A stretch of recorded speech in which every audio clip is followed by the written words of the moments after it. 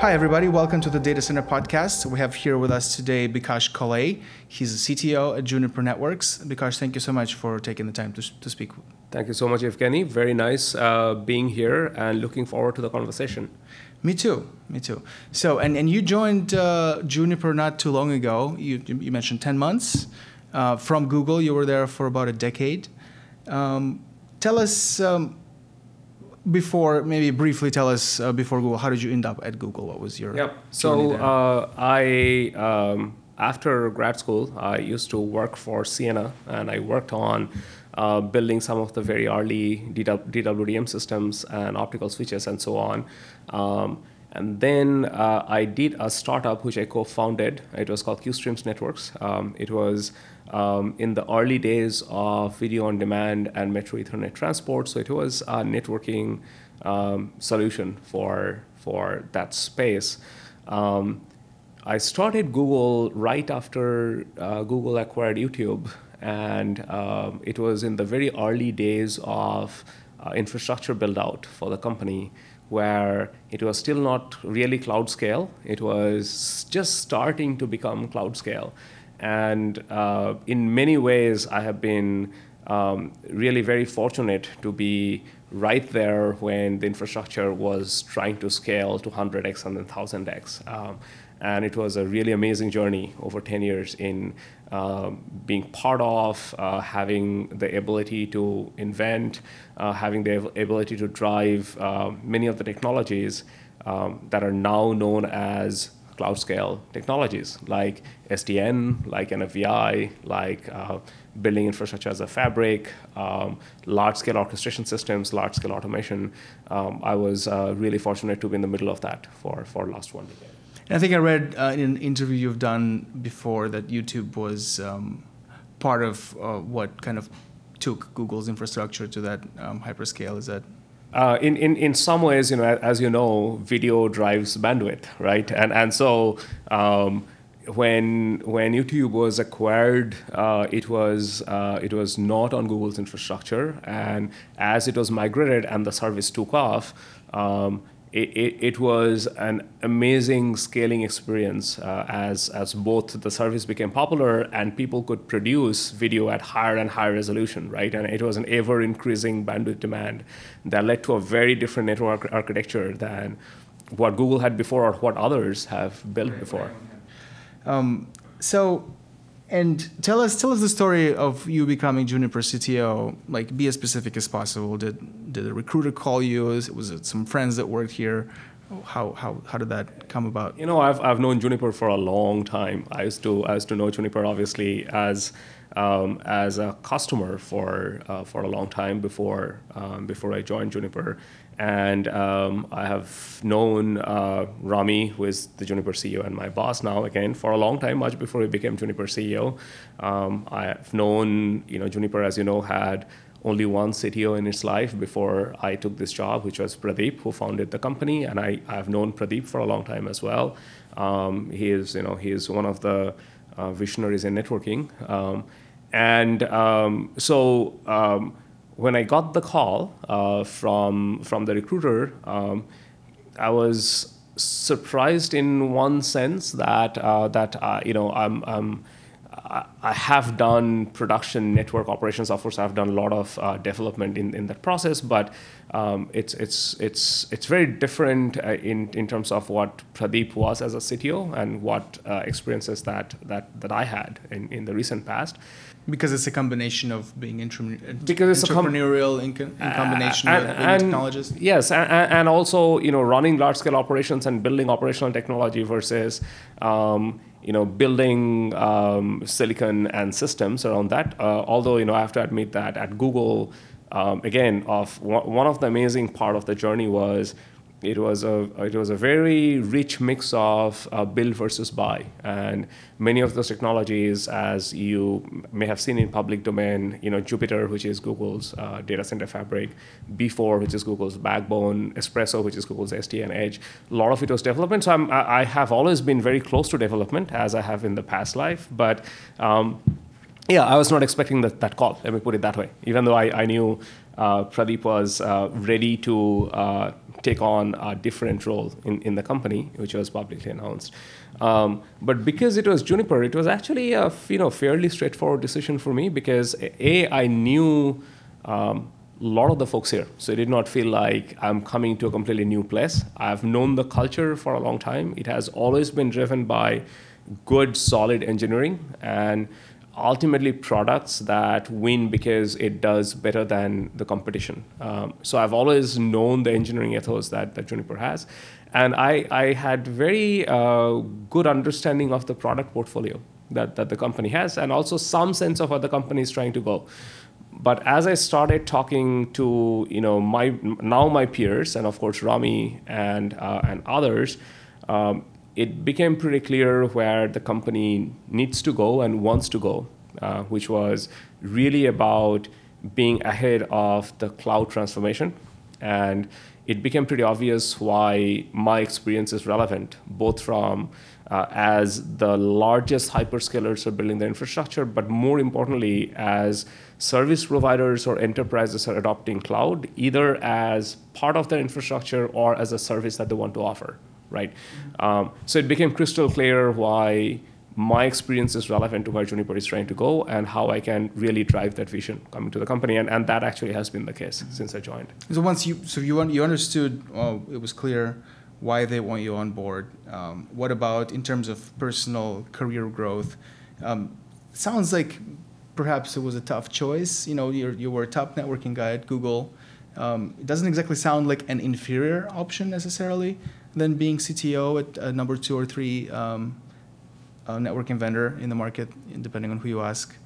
That's been, frankly, struggling to grow. Talk about that. To me, any job is about the new learnings that it brings with it and the new opportunities that it opens up, right? End of the day, the Google is actually an absolutely wonderful company to work for. I learned tremendous amount of things about not just network but distributed system and building scale out robust reliable system at Google and worked with some amazing people there over my career. But what is really interesting about this job is at Google, I had quite a few customers. Like my customers were Google Search, Google Ads, YouTube, Google Cloud, right? But they're all internal customers. It's still basically ultimately one large customer with some different sets of needs, right? Very complex sets of needs, but ultimately one customer. In some ways, it's also a very mature customer. Like it's a customer that ultimately knows what it wants, and so you have very different sets of conversations, right? When you're having conversation with them. I come from product background, like that's what I've done before I joined Google.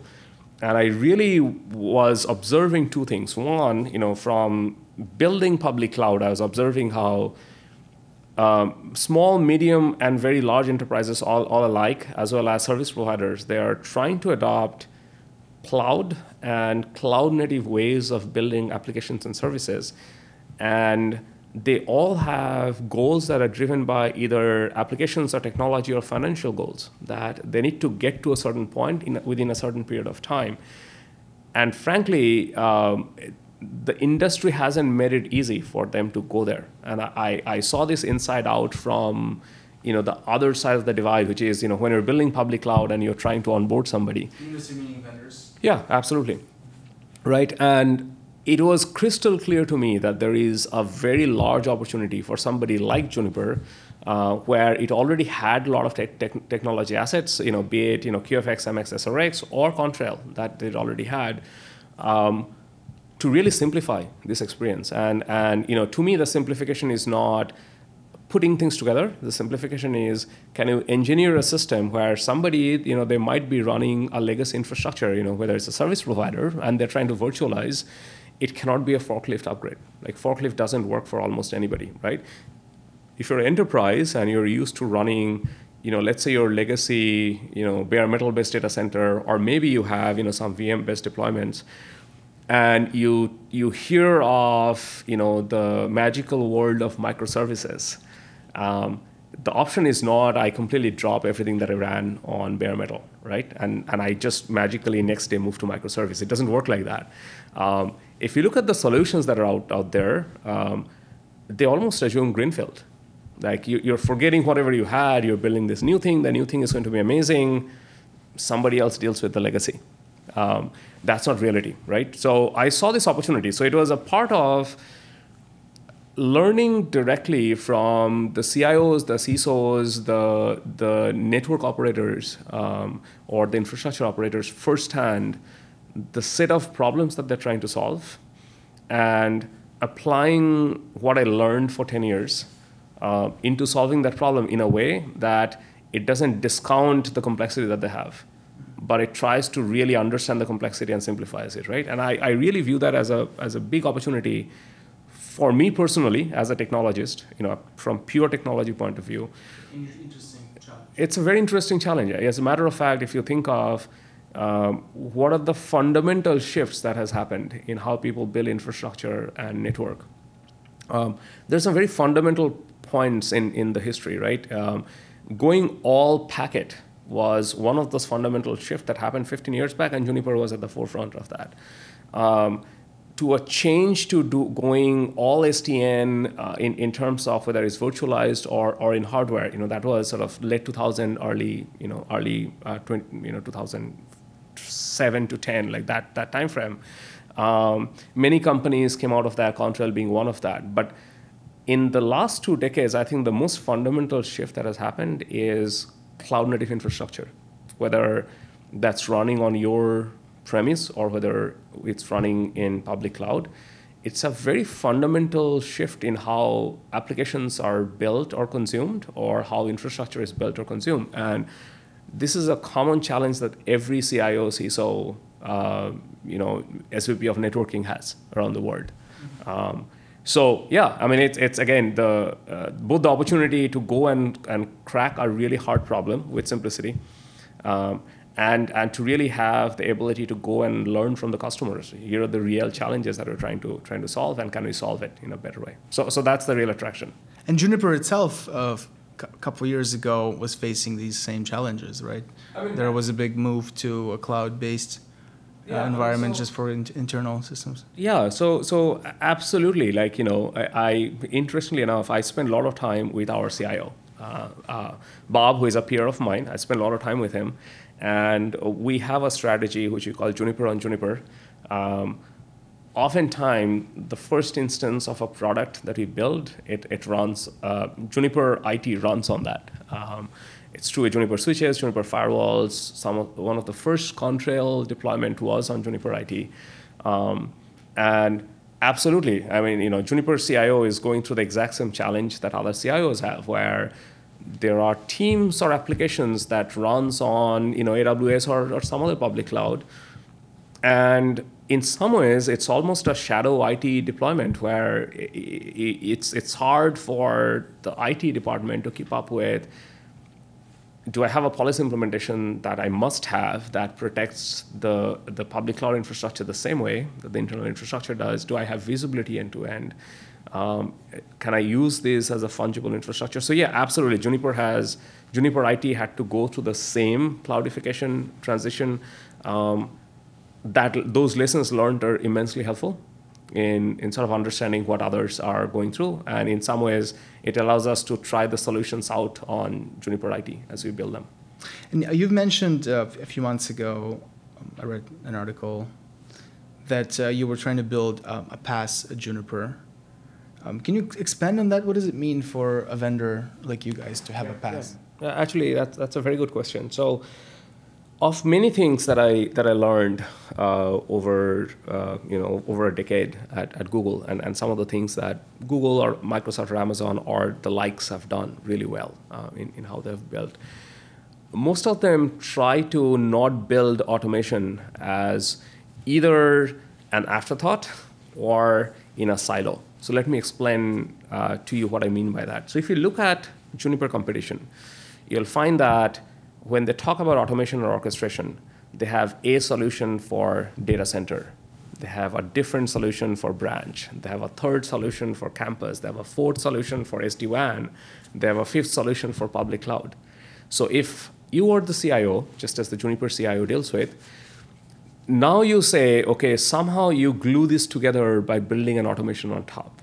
And that never works. The reason it never works is because every time you have this multiple hierarchical controller of controller, your chances of breaking things just goes up. It goes up exponentially. So what's the right way of building automation? The right way of building automation is you have to start with a common way of creating intent, and that intent should be done in a way that it doesn't matter whether you are configuring a physical data center fabric or a virtual overlay or an SD-WAN or a node slicing in a physical router. It's the same intent.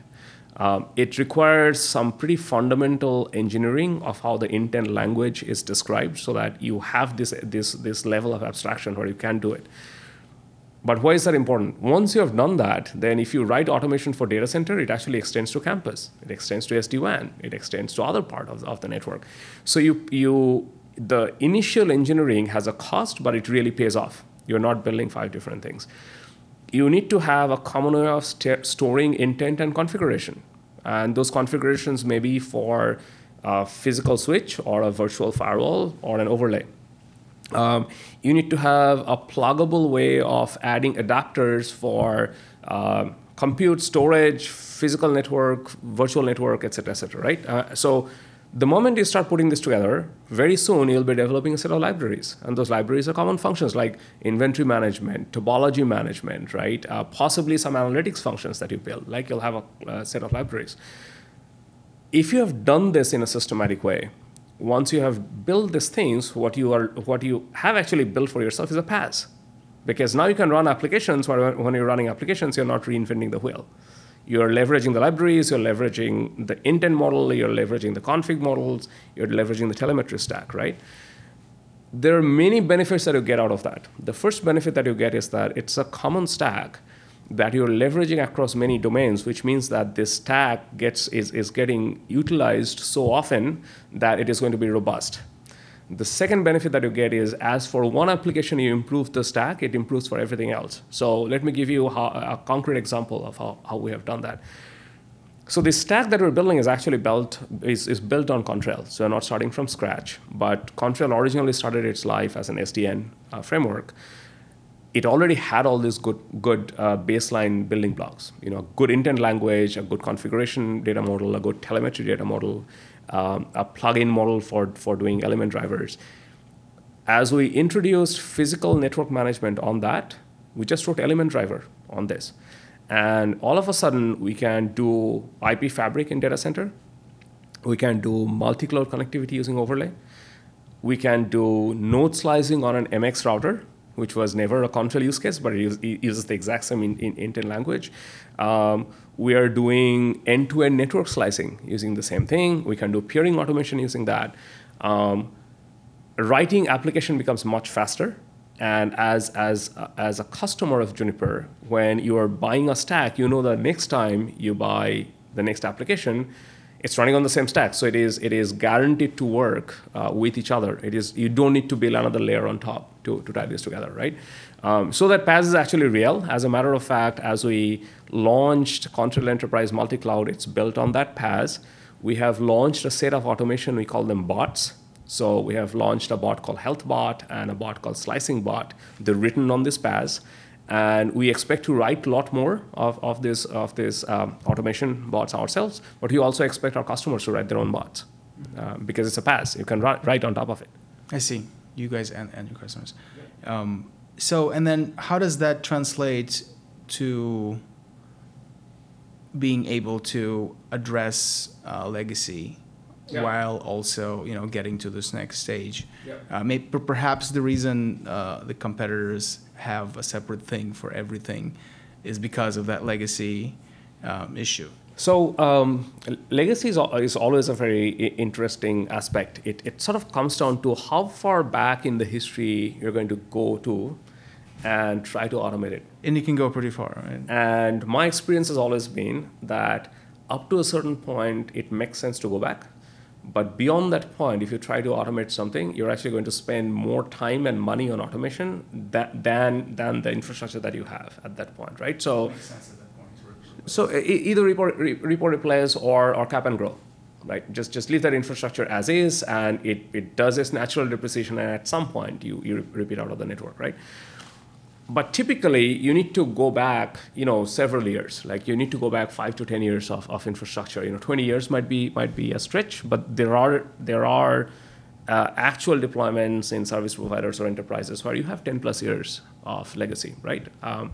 So if you're looking back, you need to have solid enough support for things that you have deployed maybe over the last decade. And if you do the right level of modularity in how you write your drivers, it is possible. I'll give you, again, concrete example. For any of the modern switches or router that, either Juniper or competition, you can go and configure them declaratively, netconf, yang, or other things, right? If you go back maybe 10 years, it was harder. You had to script in the way that you configured the switches.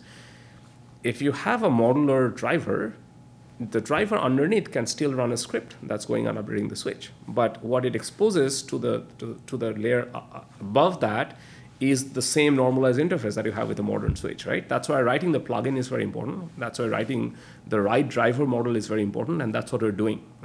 Same thing with, in the modern world, telemetry is streaming. In the old world, it was mostly SNMP. In fact, SNMP is the vast majority of how people do telemetry, right? So we support both. But by the time we collect the data and we present to applications, they're normalized, right? So the application doesn't have to worry about whether it came from, SNMP or new telemetry.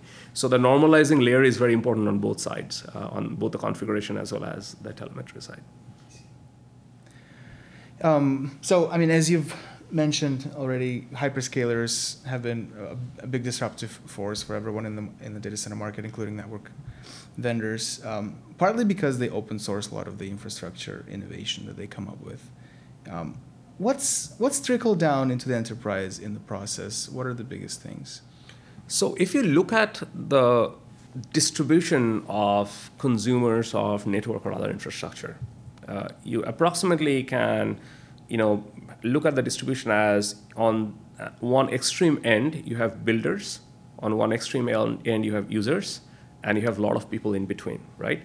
And a lot of people started somewhere in the middle, where it was a mix of system integration with maybe some amount of architecture, but really putting it together with stuff that you buy from the market. And what you notice over time is that distribution has shifted more towards the edge on both sides. So hyperscalers, the large public cloud builders or the content builders, the Google, the Facebook, the Microsoft, the Amazon of the world, they're extreme builders. Right? They want to build things, and ultimately the reason they want to build things is because for them, their network or any other infrastructure, storage or compute, they have very specific use cases. And for those use cases, they want the most optimization that they can get out of the infrastructure that they're building. And the way you get that is by having direct software control on what the underlying infrastructure is doing. So what they're looking for is ultimately, people use different terminology, but really, if you break it down, they're looking for disaggregation. What does that mean? It means that let me pick the part of the infrastructure that buying is the easiest thing for me to do. And for the rest, I need complete hook for programming the infrastructure that I bought. Now, it varies between them. Like for some, it is white box. For some, it is switches or routers from companies like ourselves with deep API for doing data plane, P4 as we support, or control plane, or management plane even, right? But what they really are looking for is control. How do I have control on the infrastructure that I'm deploying, right? On the other end, you have users. Right now, in maybe a decade or so back, most enterprises were somewhere in between, where they would buy subsystems and they would system integrate them, and there are a lot of companies that did system integration, and they, depending on the size of the enterprise, it moved to more on the build side or more on the use side, right? Most of the enterprises are moving more towards the use side. whether it is in the way of directly consuming public cloud, which is a perfect example of just consuming the resource, right? You're not building, or the IT teams building internal infrastructure in a way that it almost presents itself like a cloud. So how you use it, right? So for that use cases, they're not interested ultimately in the subsystems. They're interested in a fully orchestrated, fully automated system, which is ready for them to deploy in a way that their users can start consuming. Interestingly, if you look at more and more enterprise infrastructure, they start looking a lot more like public cloud infrastructure in smaller size in some cases. But they're built differently because they don't have the same development team or the same operations team that an Amazon or a Microsoft or a Google has. They don't have the army of software engineers that these companies have, right?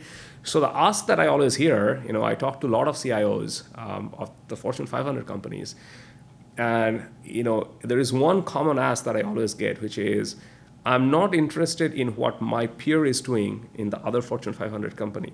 Tell me how I build an infrastructure that looks like a Google's or a Microsoft's or an Amazon's or a Facebook. And the answer that I would always have is, yes, you can build an infrastructure like that, but be careful with how you're building it, because it's almost always people, process, technology. And the people and the process that you have are very different from the people and the process that an Amazon or Microsoft has, right?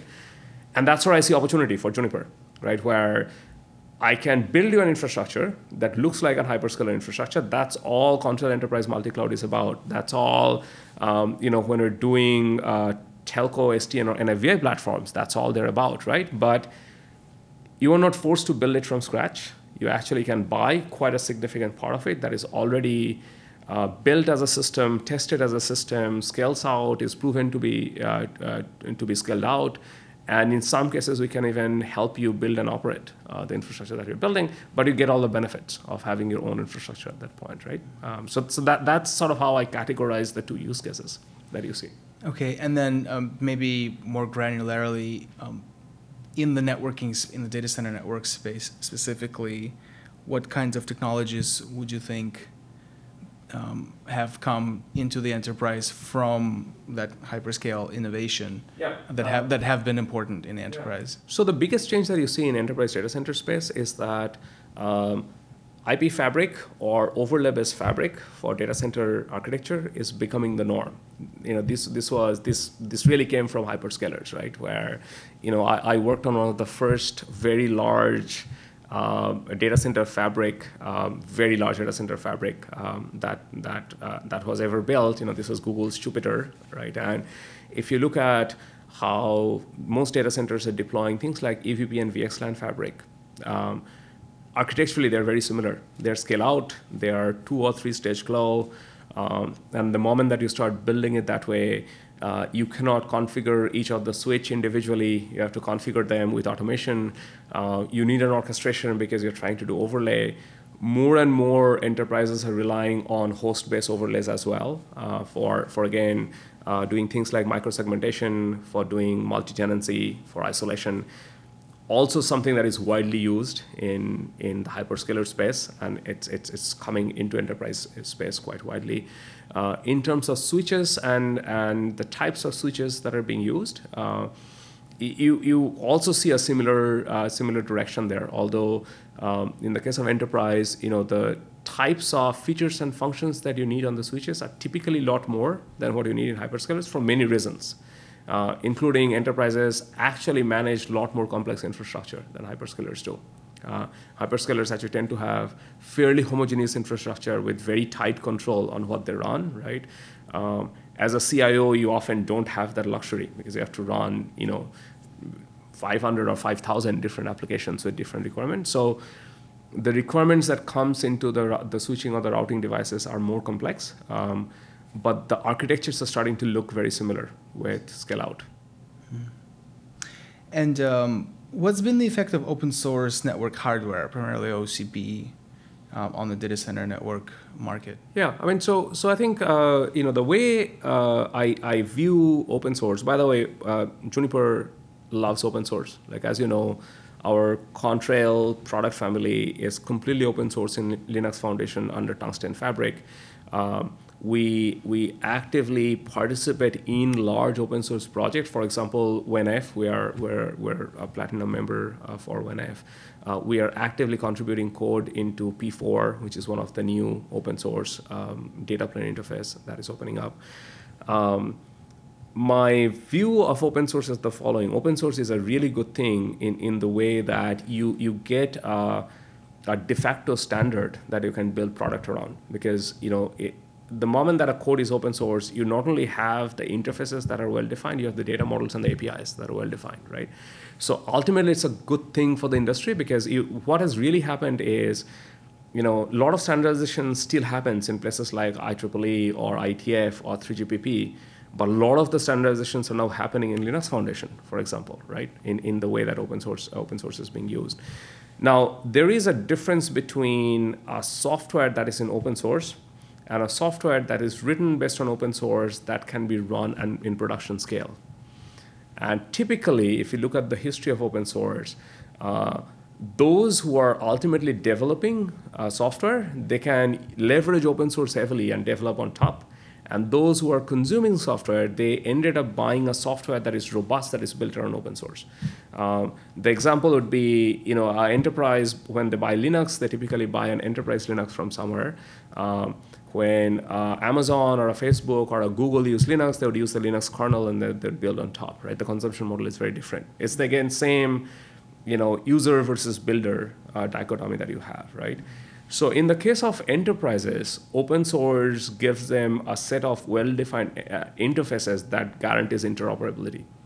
In the case of hyperscalers, open source gives them, in many ways, ability to build directly on top of what's in there, right? And that is different from, white box as a conversation.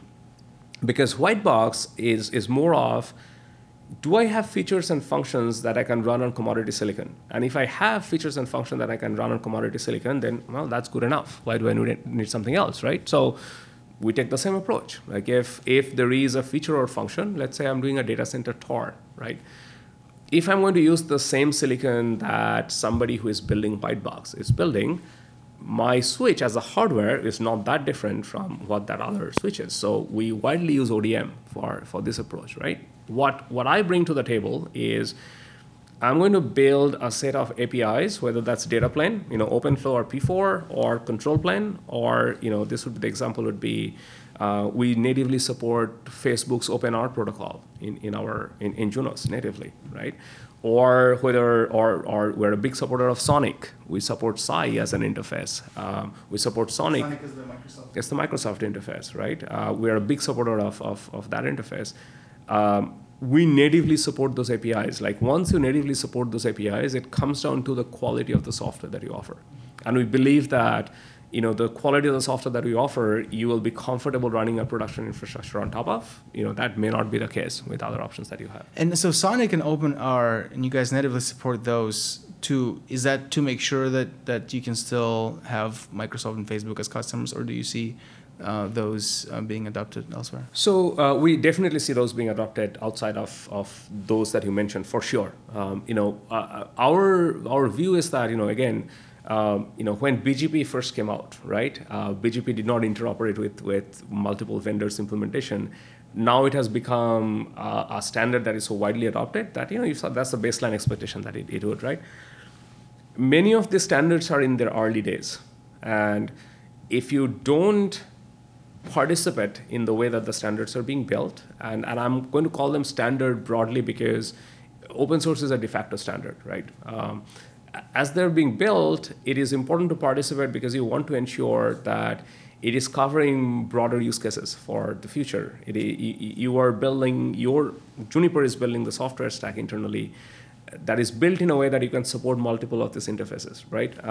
And the only way you do that is by participating. You actually cannot guarantee that without participating. And we definitely see broader consumption than just the ones that are starting these initiatives. But it's still early days. I don't know how it will shape up going forward. I actually hope that it becomes a very vibrant community, whether it's P4 or Sonic or OpenR or other such interfaces that comes in. And what about, again, open source hardware, like what Facebook's been open sourcing with the Wedge and the Sixpack platform? And has that had a powerful enough impact to where Juniper has to address it somehow? So frankly, we haven't seen an impact where somebody was replacing a Juniper hardware with an open source hardware. However, there is a positive impact that we have seen, which is there are ODMs who are building something like OCP-based ODM solutions for switches, and we consume them. They're great because you basically once these hardwares are built, they're built around a set of spec, and that with that spec it's going to work in a set of data center environment and use cases, right? And like I said before, if an ODM is able to build a hardware with a merchant silicon, that hardware has not that much of a difference of the same hardware built by Juniper. So I would much rather buy it, and I would provide the value that Juniper provides, right? So, which is in the software, in that case, in those use cases, right? But there are a lot more complex use cases where you need the silicon to support the complex use case. That's why our MX universal routing platform shines, right? Because if you're trying to do large-scale data plane security, acceleration, or offload, you can't do that in merchant silicon. So there we add value in hardware, and that's where we build our own chip, right? But where the chip is a merchant silicon where there is no value that Juniper would add by building hardware, actually open source hardware is good. I mean, there are ODMs that are building to that. So in the last 4 or 5 quarters have been pretty rough for Juniper. What's been causing that in your understanding, and what's your guys' plan for returning to growth? Yeah. So few things have happened which are happening kind of at the same time, and it has happened kind of at the same time. The first one is, in general, we have seen a decline in service provider market, and this is a global phenomena, and almost anybody who sells to service provider, maybe excluding China, you see this effect, globally, and we see it, and all of our peers see it when you sell to service provider. Juniper still has a large chunk of business that is service provider business, right? And of course, we see direct impact of that. But what Juniper did very early on and has done very well is Juniper saw the growth of public cloud provider actually ahead of almost any of Juniper competition long time back.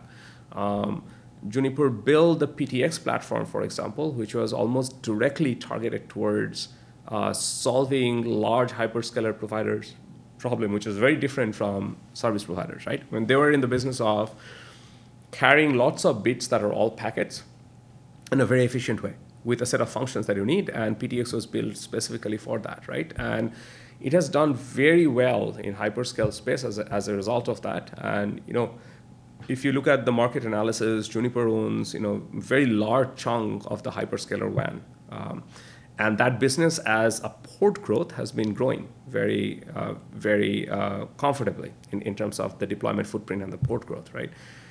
But the real big change that has happened is when many of these hyperscalers originally built their network maybe 10 years back, they're built with MX, which is the carrier class platform that Juniper builds, right? And most of them have gradually migrated towards PTX for good reason, because that's how PTX was built. And Juniper as a company made the decision to effectively disrupt itself because it knew if it did not, somebody else would. Right, so it was important that the footprint remained Juniper footprint, just that it was built with a lot more efficient hardware, right? If you look at the ASPs of MX and PTX, there is quite significant difference between MX and PTX. So even though the growth of PTX has been very healthy in the cloud space, it was the rate at which people are moving from MX to PTX, and therefore the ASP decline on an average basis that Juniper saw. And that was going on very actively throughout 2017. So the first quarter, I believe, of 2017, about something around, and we have that in our quarterly earning calls, you can go back and check, like about 40% of the shipped ports were PTX in the cloud space, about 60% were MX. In 18 Q1, about 80% of the ship ports are PTX, about only 20% is MX. So we're not completely done with the transition, but we're mostly done with the transition. And we see healthy growth of PTX ports. So we're actually pretty comfortable that we're going to see the cloud business coming up into where it's going to be growing in terms of revenue. It has always been growing on port count. It's going to be growing on revenue. That leads us to two other things. One is, in enterprise, we actually have a healthy business, and it has been growing, and it has been growing at a healthy clip. But we're investing heavily into enterprise, as you know from our recent announcements, be it on enterprise data center or enterprise multi-cloud solutions or enterprise analytics and telemetry, or SD-WAN for solving branch. Enterprise is a big focus for the company, and it's also a big growth area for the company going forward. Last but not the least, we are laser focused on hyperscaler data center. Now, we have presence in hyperscaler data center, but we don't yet have as wide presence as we have in hyperscaler WAN and DCI. And there are many reasons for that. And one of the reasons being, many of the hyperscalers build these things with white box switches, and many of them are actually going back into build versus buy and the TCO computation, where if you support these right APIs, then I don't need to build this. I'm going to buy this. And of course, there is a price consideration there at the end of the day. But it's a pretty open space for Juniper to go and go after, right? And so that's another big focus of the company. So yes, 2017 was rough, and 2017 was rough for this combination of SP market decline and cloud going through the architectural transformation. We did not lose market share in either of those places. In fact, we have grown market share in both those places. It is really a function of, now we feel we see the light at the end of the tunnel. And hyperscalers are taking another look at their strategy for build versus buy for networking. Absolutely. And what's causing that? Is that because the vendors now have actually the APIs they need? Yeah, I mean, I can tell you from my experience, like when I first built, the team in Google, they built the first data center fabric. Well, you couldn't buy switches that had these APIs. You just couldn't, right? So your only option was to build it. There was no other option. The reason that you see things like Sonic, OpenR, Google Stratum project are because they're actually looking for a standard interface, right? And once that interface is standardized, it doesn't really matter whether you build. And look, ultimately building, I have built hardware for a long time in my past life. Building hardware is expensive. I mean, there is no shortcut to engineering, right? Software is not free. It costs money to have good software engineers, whether Juniper has it or a hyperscaler has it or an enterprise has it, right? So end of the day, it comes down to who can amortize the development cost the most. And if you start doing that economics, it becomes pretty obvious, right? So we already see that flip happening in that space. And Juniper's been talking a lot about autonomous or self-driving networks lately that tune themselves as needed. Can you explain the concept a bit more? Is that the same as the automation that you're talking about? So our automation is absolutely targeted towards autonomous network. But let me walk you through the difference between an automated and an autonomous network, right? So if you look at the degree of automation, and if you look at the sort of the history of it, right? It started with human-driven, where a human would basically tell, I want my infrastructure to do this, that, and other, right? From that, it ended up being automated, but automated in the form where the human still described what the network needs to do, and an automation translated what the human described and turned that into, this is the configuration that you do in the switches, right? That is approximately what autonomous approximately what automated or even intent-driven network is, where the human is telling this is the intended state, and the software is helping you to break that down into small pieces of configuration that you then push into the devices, right? In autonomous network, it's a closed-loop system, right, where ultimately the human is not involved other than basically saying, here is sort of how the infrastructure looks like. Make it work, right? And what that means is that you need the ability to have deep visibility into the network. You need to have deep telemetry. You need to have the ability to consume and process that information in real time. And based on what you see from the network, you need to be able to go and do something. So if you're seeing a part of the network is going down or is starting to degrade, then you should be able to detect that automatically. And then based on the detection, you should be able to craft what you need to do as a reaction and then apply that, right? So it's the closed loop system. Closed loop system is actually the most difficult and most complex part of a phase of an automated network. Because not only do you need the ability to do very complex analysis of a lot of data real time, and this is where machine learning and AI comes into play. This is what we do with our Formix portfolio, where we have the ability to consume massive amount of real-time data and run massive amount of machine learning and continuous learning algorithms on them to create very high-quality signal. And the high-quality signal is important because if you're self-healing or self-remediating what has happened in the network, you better have very, very high level of fidelity in the signal that you're using, right? You don't want false positives or false negative. So this is sort of the end state of how network infrastructure should become. There are some early implementations of that. As a matter of fact, Juniper has few customers who have done early implementation of some of this. But this is a very fascinating area for networking, and we're going to go there. I mean, it has to happen because network operations is too expensive, right? So the only way that you ultimately reduce cost is not just CapEx. I mean, ultimately, it's the day-to-day operations cost, right? And autonomous sort of gets you there. Bikash, thank you so much for your time. Thank you very much. I really appreciated the conversation.